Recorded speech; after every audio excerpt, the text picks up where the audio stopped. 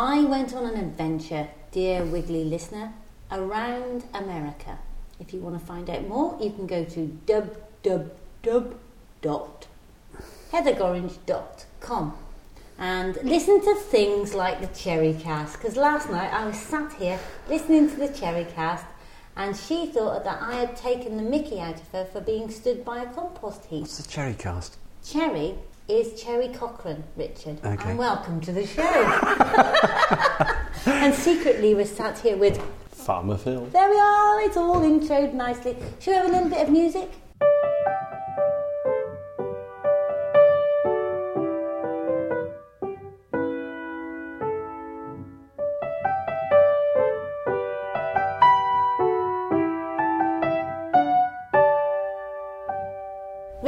Cherry is Cherry Cochran, and she was the lady who kindly invited me to go and spend a couple of days with the Amish community. Okay. Where she delivers vegetables right. And fruit. And so you must go and listen to the Cherry Cast. It's really good, especially for people that have got a bereavement in the family, because she gets over it on the cast. It sounds miserable, but it's not. Yeah. It's a really quite inspiring show. Right. She was great.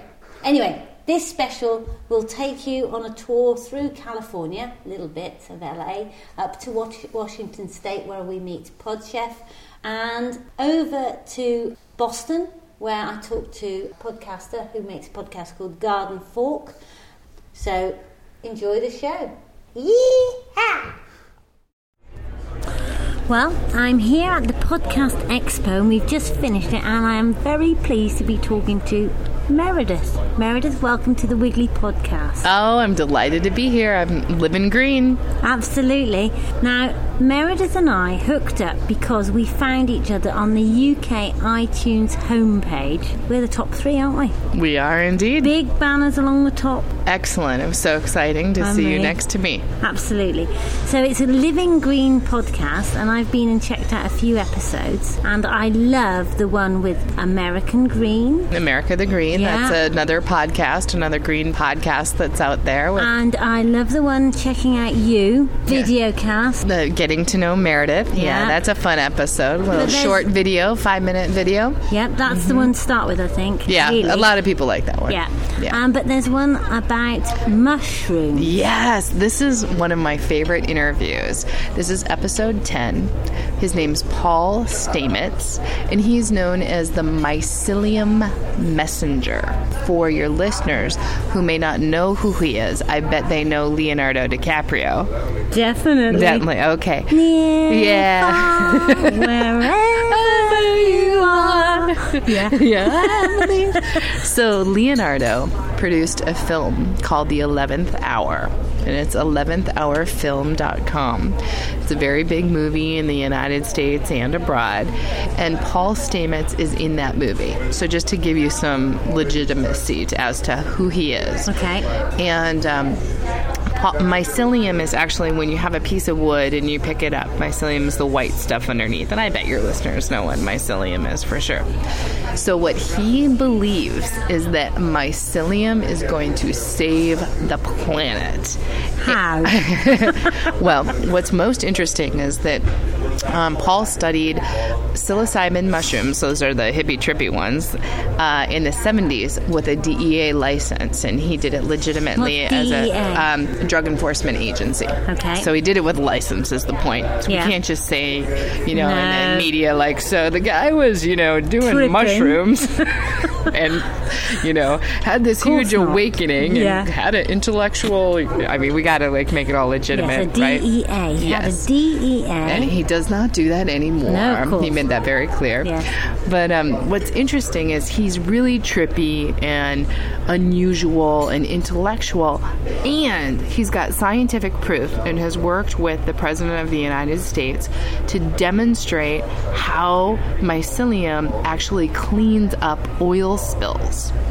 What's also interesting is they're finding mycelium around nuclear waste plants. And it's naturally growing there because he believes that the mushrooms actually have consciousness and that their consciousness is moving to those places of darkness or things that we don't want to have on the planet, and going there and growing and healing and taking care of the problem. So he is this very extraordinary and unusual, very high-level cosmic feeling about mushrooms, and he's got a mushroom farm. It's up in Washington, right outside of Seattle, and he's just your standard mushroom farmer. Meredith, are you a hippie?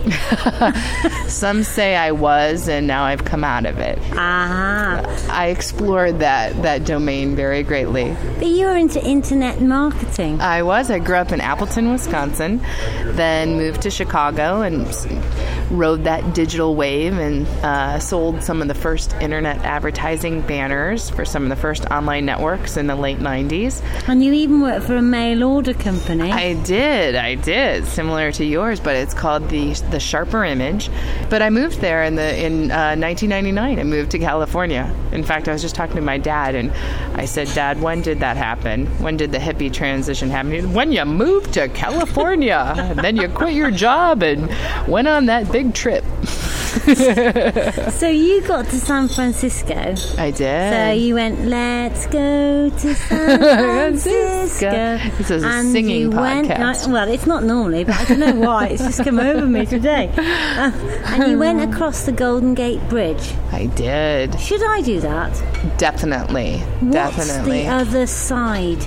Ooh, the other side is full and alive with chakra systems and New Age book authors and all sorts of people who are living green. There's a place called Mill Valley, California, and that's where many of our spiritual authors and self-help gurus reside. And there's yoginis and gurus come, and people wear white and meditate, and there's farmers markets. It's an extraordinary place. Farmers markets. Now you're revolutionary, talking. Right? Yeah, absolutely. Now you're talking my language. See, there's a place we can connect. I know. Yeah. You just gone there somewhere, but you're back. I'm back. So is food key to people that are in this kind of mode? Yes. Food is the number one thing that sustains me in my life, and in the lives of many of the people. I lived in Marin for 10 years, or the Bay Area for 10 years, and the connection that people are making with food, as well as the farmers who come to the markets and looking them in the eyes. And we were talking about stinging nettles earlier. That was my first experience with farmers markets and really getting well connected to food. So I feel that is the biggest global transition that we can make. So is getting back to the land. Stinging nettle soup? I have had stinging nettle soup. In fact, in episode 1 of my podcast, you can search on, type Living Green into iTunes, and it'll come right up. Rowan Gabrielle, who is the founder of Earth TV and Organic Leather, she's actually English, and she goes through the recipe on her podcast with me, and she shared it with me many, many years ago. Fantastic. Yeah. Now, we are in, well, you tell me we're not in LA. We're in Ontario, which is just outside of LA. Correct. And I must say that, to my mind, I haven't seen much evidence of anybody being particularly green. For example, if we walk out from the hotel, we will see the Hummer garage. We will. If we go any further, it seems to me that people drive everywhere and that the whole place is covered in concrete. Is there more to this place than a concrete jungle? Well, there's definitely more to this place than a concrete jungle, because there's people. And one of the things that's very unique about my podcast and the way that I view the world as far as what is environmental, what is green, is Living Green focuses on the attitudes, values, and beliefs of individuals who come on my show. So rather than looking at your environment in its physical surroundings, we can take a look at how do the people look? How does their skin look? What does it look like from the foods that they're eating? Are there bicycles being used for transportation? Only 3 hours north of here, I live in Santa Barbara, California. And there's a big law right now going through in the city to have more bikers on the street, and it's being spoken about. Now, whoa, because biker in the UK means Harley Davidson rider. Oh, bicyclist. Okay. Yeah, bicyclist. Okay. So one of the biggest challenges about moving to Southern California for me has been it is less green. I mean, Marin County is probably one of the more green places in the world. So is it concrete here? Yes, it is. And that's why it's so important that the number one thing I encourage everyone to do is if you're in a conversation around global warming, go back to what is the person eating with their food. Take them to their garden, teach them how to garden, get their hands in the soil, get them established that a carrot is a root plant. Here's what it looks like. And get those, particularly I love spinach and purple cabbage. The beauty of slicing open a purple cabbage in front of someone who doesn't know how beautiful the inside of a purple cabbage is, there's a whole world when you open that, just in its beauty and artisticness.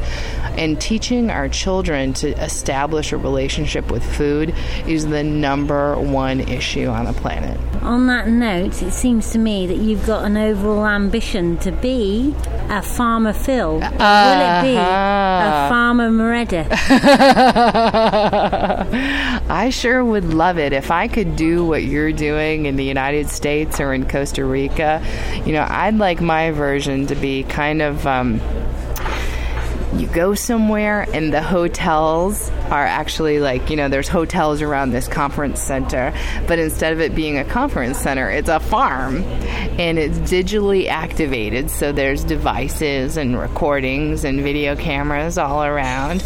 And there's also a community and places to live, and people can almost come and stay for a week the way you would go to Disneyland, but instead of it being filled with all these machines and boom, bah, sizzle, sizzle, that it's really has the opportunity to hear the quiet wings of a butterfly, or to really sit in the sun after having worked really hard in the garden, but to give people, particularly corporate executives, that experience.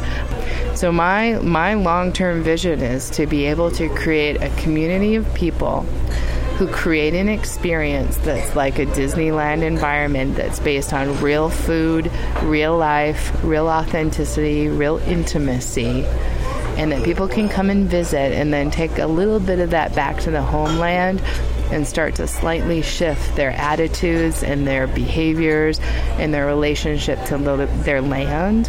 And when they do that, I think that their relationship to their bodies will change. And when we change our relationship to our bodies, we change our relationship to that inner voice inside. And that inner voice can start saying really beautiful things when it's well nourished through food and through the land. Darling, you are my first ever corporate hippie.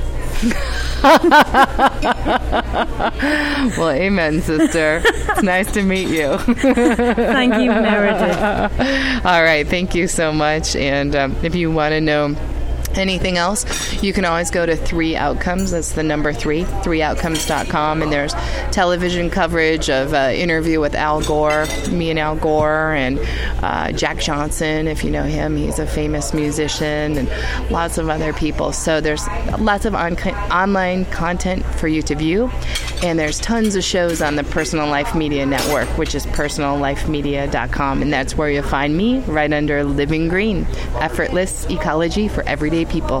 Fantastic. What a name dropper she is. Because we haven't been to the southern states on this tour, let's have a little bit of southern humour before we wing our way to Vancouver. If you have to vacuum the bed, it's time to change the sheets. Podchef is a star. He's a mega star. We're in Washington State. Let's hear about his cattle. So tell us where we are in the world. We're at the centre of the universe here at Podchef Villa on Podchef Island. And we're heading up the road to sights unknown. I must say, this is an interesting vehicle we're in, isn't it? Go on, Phil. Well, it's nearly as clean as my truck, but not quite. We seem to have to put some quantity of fluid in it. Yes, well, it does leak a few things. I don't know whether it's a family car masquerading as a truck or a truck masquerading as a family car.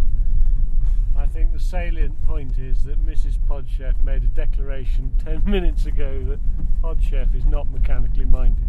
Which he denied. Which I denied soundly.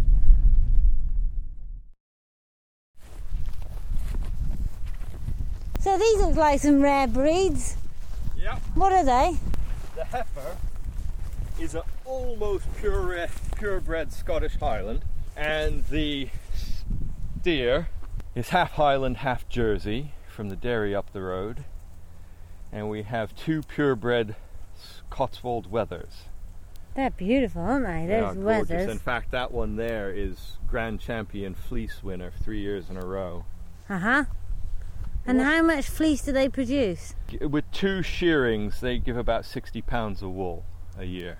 And what's the origins of those then, Podchef? Because I've never seen one of those. You've never seen one? No. They're from the Cotswolds, surprisingly Logically. enough. Next door to our place. It would seem that Except, on the basis I mean, I have been to the Cotswolds, the they're not Hereford- very prolific in the Cotswolds. They're a rare breed, Yeah. and they're listed, at least on the American Rare Breed Society list, they're listed at least in critical condition, if not marginal. So just to describe what we're looking at, well, you could describe it 2 ways. It either looks like a small llama with Angora goat-like hair, and it's sooty coloured and blotchy, and obviously the wool, by the looks of it, is quite a fine wool.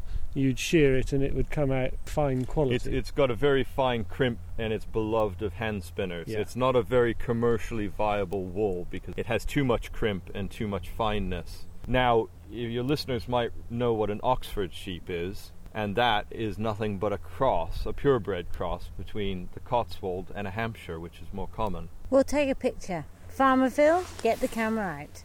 And the hairdo at the front. That is the traditional top knot Right. that is prized of this breed during the shearing. So it's sort of like dreadlocks. Sort of like dreadlocks. Yeah. Yeah. In some regards, they can go a bit wool blind, but in other regards, it keeps the flies out of their eyes and keeps fly strike from happening. Wool blind, you mean they can't see out of the fringe? Yeah, it can cause scarring on their corneas. All right. Now, I wish my mangy Highlanders would have a bit more hair in front of their eyes, because they do get tremendous fly problems with the flies drinking their tears. And is this a commercial outfit here, or is this pet Podchef? No, this is a commercial venture first and foremost. The fleece from the Cotswold Wethers gets sold, even though they are my daughter's pets. And they're just the remnants of what was a different flock, and the beginning of what's hopefully a different, bigger flock of both wool and meat breeds of sheep. The steer, I'm afraid, is a terminal project. He will be an honoured guest at dinner sometime in the next year. And the heifer is the basis of our future meat breeds. So the steer is going to be burger. Burger, roast, chop, and how brisket. long does he take to fatten? Because he looks fairly old. Ideally, he's 18 months now, and ideally a Scottish Highland cattle need about 3 years before they're properly finished to be big enough to eat. Good Lord, Because no. he has a bit of Jersey in him, he'll probably be ready at about 24 months. So how does that compare with yours, Farmer Phil? Well, most of our bulls go entire, so that for reasons of the rules and what supermarkets require puts a long stop on the job, but most of ours would be slaughtered between 12 and about 15 months, something like that. And taste-wise, Podchef, what does that mean compared to this Highland? Well, the correct sort of beef, an Angus or something like that finishes out much quicker and grows much bigger, will have every bit as good a beef as a longer term animal. These are purely grass-fed, so they do take longer to finish. They'll have perhaps a bit deeper flavor and texture and more pronounced beefiness to them. Now, he could be taken now and he'll have plenty of meat on him.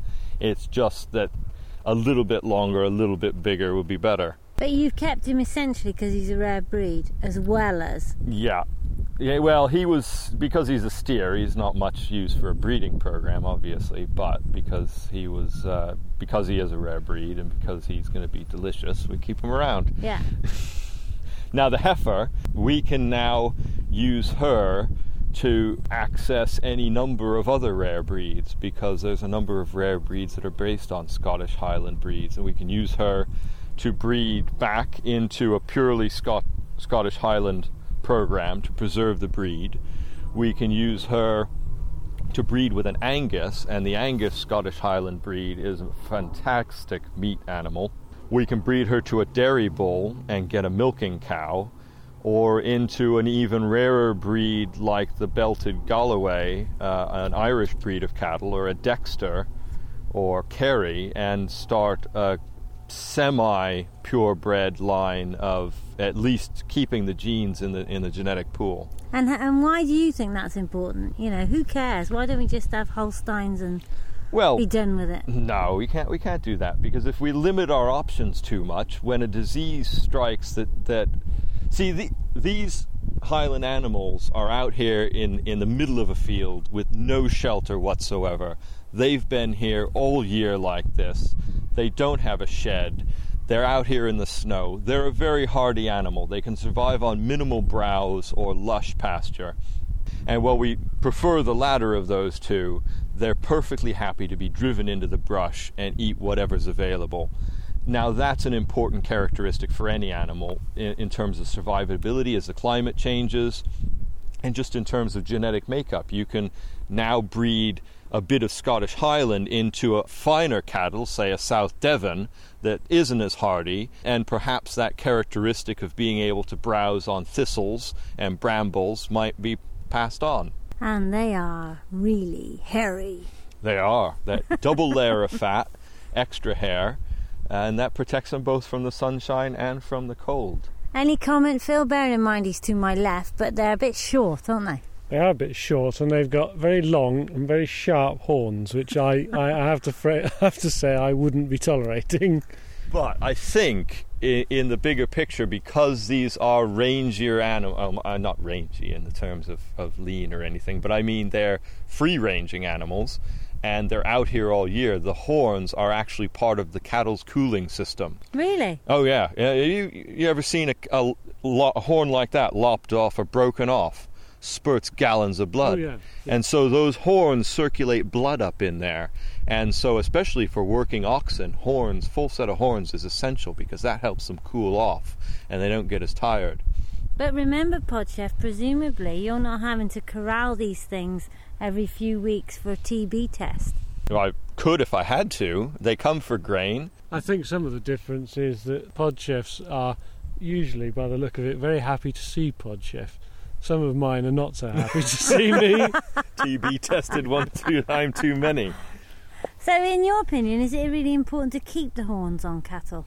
Not necessarily. I opted these two because by the time I got them, they had already grown horns, and I have lopped horns off of cows before, and they remember it, and they associate you with that agony.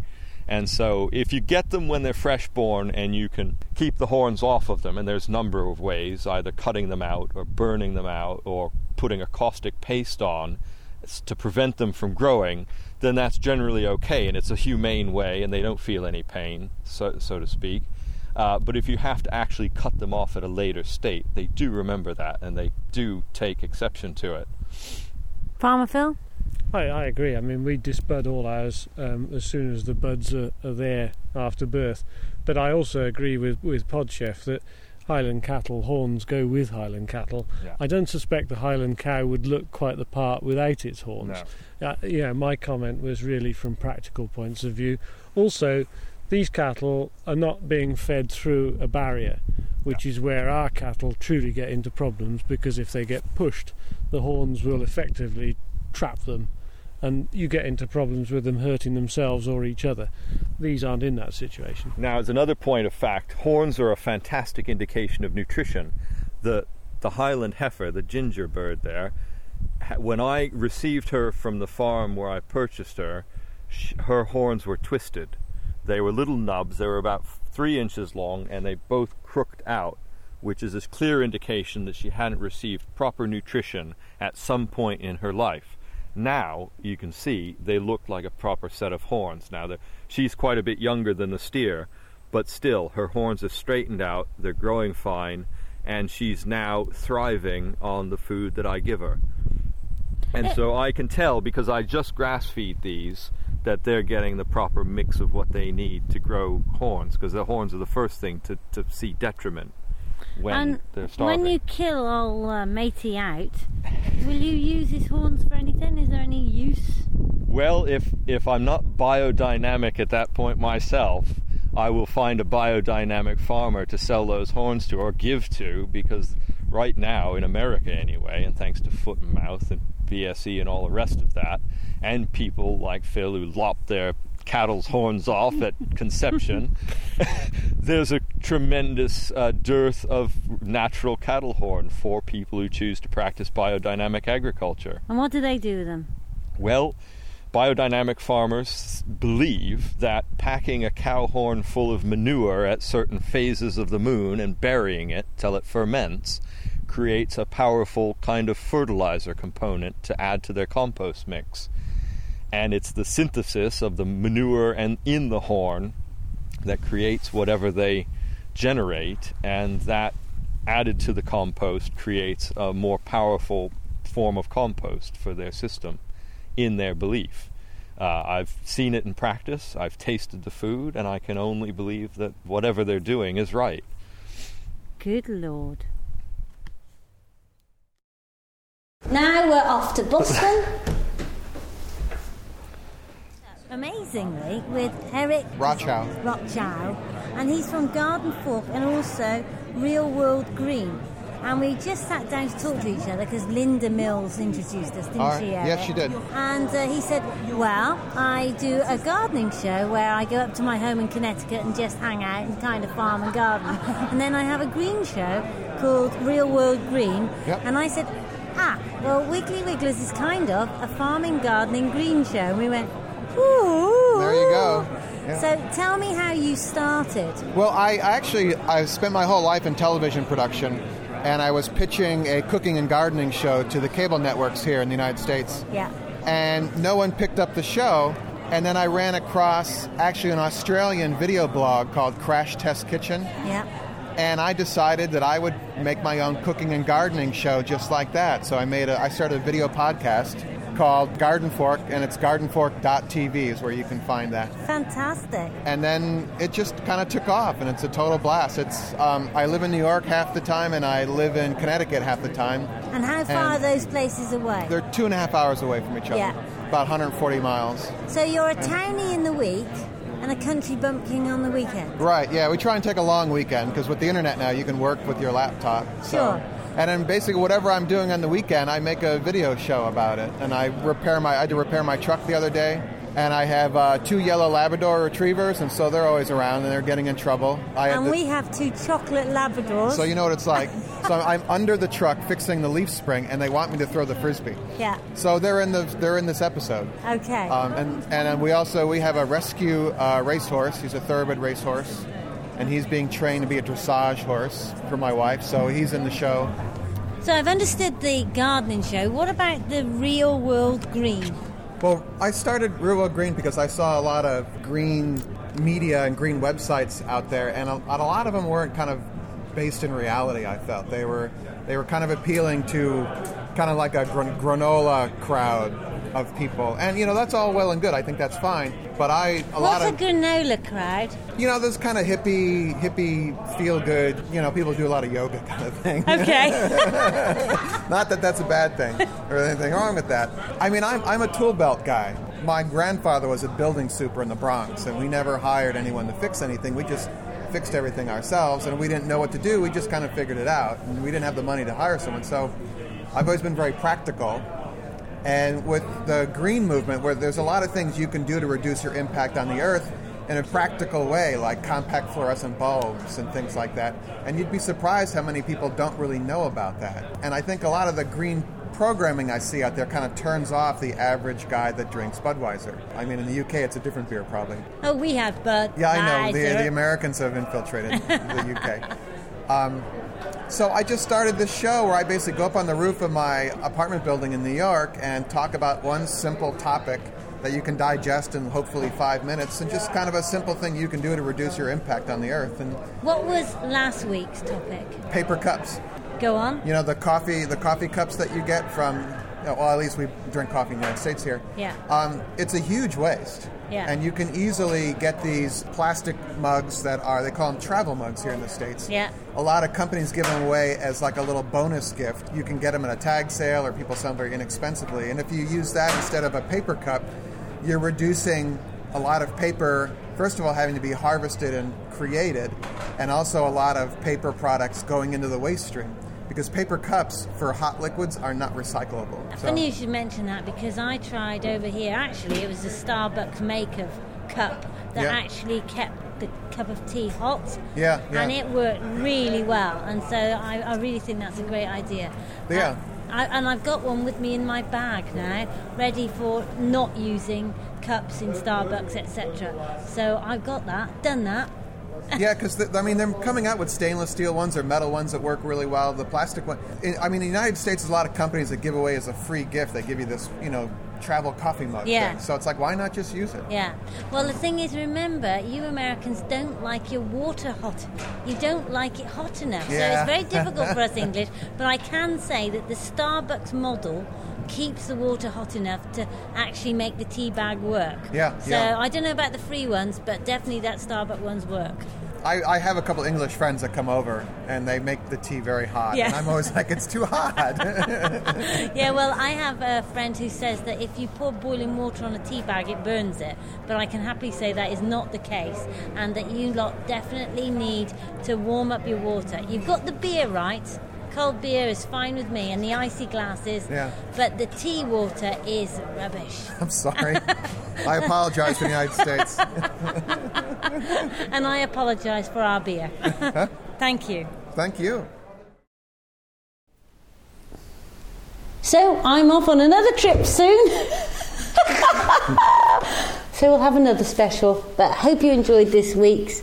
If you'd like to subscribe, go to iTunes. Otherwise, tell your mates, we could do with a few more listeners. We've only got just you, really. But thanks. Bye. Bye. Bye for me.